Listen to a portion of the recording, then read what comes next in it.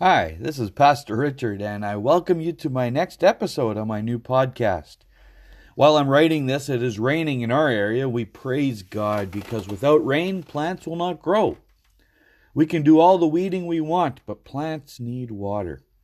It is good for us to water our plants, but no one waters them like a good rain shower. Another important mode of gardening is the spring pruning. Now, what is pruning? Well, for those who don't know, pruning is when you selectively remove branches from a plant.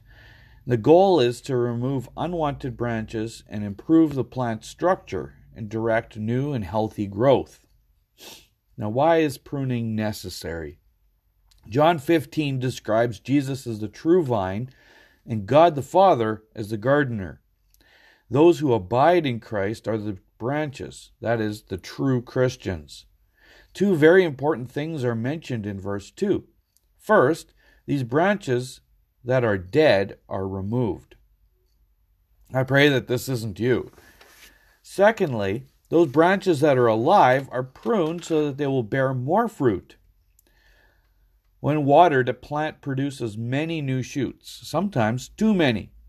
So the gardener cuts off a few of the good shoots to shape the plant and to ensure that the shoots remaining produce well.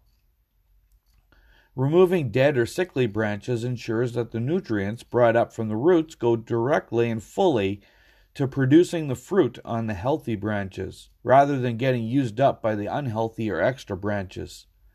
In the Christian life, God wants us to be focused on producing fruit. We see this in Galatians 5, verses 22 and 23. I encourage you to go look it up. Using the gifts of the Spirit that He has given us, we produce that fruit. Therefore, He prunes us, removing a little bit here and there in order to help us produce better and more. Sometimes what He removes we understand as bad or extra, but other times we wonder, why is God removing it? We think there's nothing wrong with that branch. We must remember that God is the perfect gardener, and He knows best what we need to produce as He intends. A wise vine dresser doesn't let his fruit grow wildly on its own. In order to produce the best fruit, we must follow the established rules by pruning away, cutting away dead or overgrown branches to encourage growth. Writer Paul Tautges gives 5 reasons for the pruning. First, so we bear more fruit. Second, we become more dependent on God. Third, to assure us of our salvation. Fourth, to better answer more of our prayers. And fifth, so we can better glorify God. So when is this pruning happening? Well, with plants, we're told spring is the best time to do most of your pruning, because then the plants can best recover and grow again. But the question is, which part of spring? Plants that flower on new wood can be pruned in early spring, just as the new growth begins. This leaves them plenty of time to recover from the pruning and still create flower buds that bloom that season. Leviticus 25 describes pruning as a regular process for 6 years. It is then that the land and the plants are to be given a break or a Sabbath rest. The Lord spoke to Moses on Mount Sinai, saying, "Speak to the people of Israel and say to them, when you come into the land that I give you, the land shall keep a Sabbath to the Lord. For 6 years you will sow your field, and for the 6 years you will prune your vineyard and gather its fruits. But in the 7th year there will be a Sabbath of solemn rest for the land, a Sabbath to the Lord.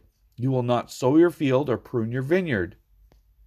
The pruning that happens in the Christian's life is a regular process of removing things that we do not know needed to be removed for the betterment of our spiritual growth. Pruning often happens during our trials because suffering is a prime time for the revelation of the idols in our hearts. We can't really grow spiritually and turn away from our idolatry if we can't identify our own idols. But you may ask, what if pruning is painful? Well, very often the process of pruning is painful. But when it is done in spring, then the plant can recover and become stronger. James 1:2-4 explains why we should be glad for the pain. Count it all joy, my brothers, when we meet trials of various kinds. For you know that the testing of your faith produces steadfastness. And let steadfastness have its full effect, that you may be perfect and complete, lacking in nothing. Just like when you're working out with exercise, pain is meant to make us stronger and more beautiful. Paul explains to the Roman believers that this process is meant to make us more like Christ, in the image of the one to whom we are grafted. Romans 8:28-30 says, "We know that for those who love God, all things work together for good, for those who are called according to his purpose.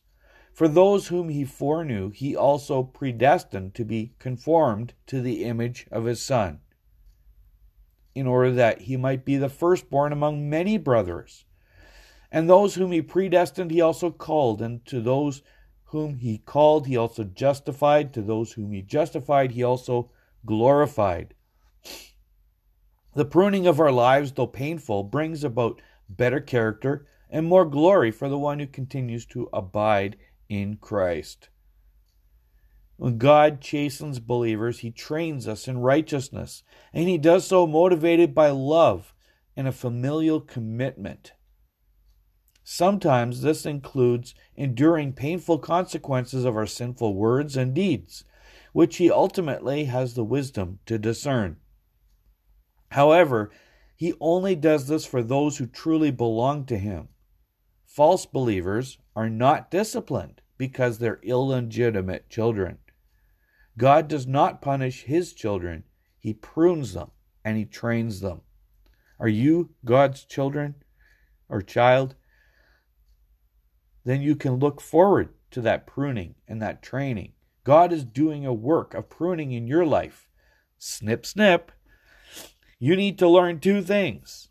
First is to recognize that the pain is pruning and it's a good thing. Second is to learn what it is God is pruning from your life and why.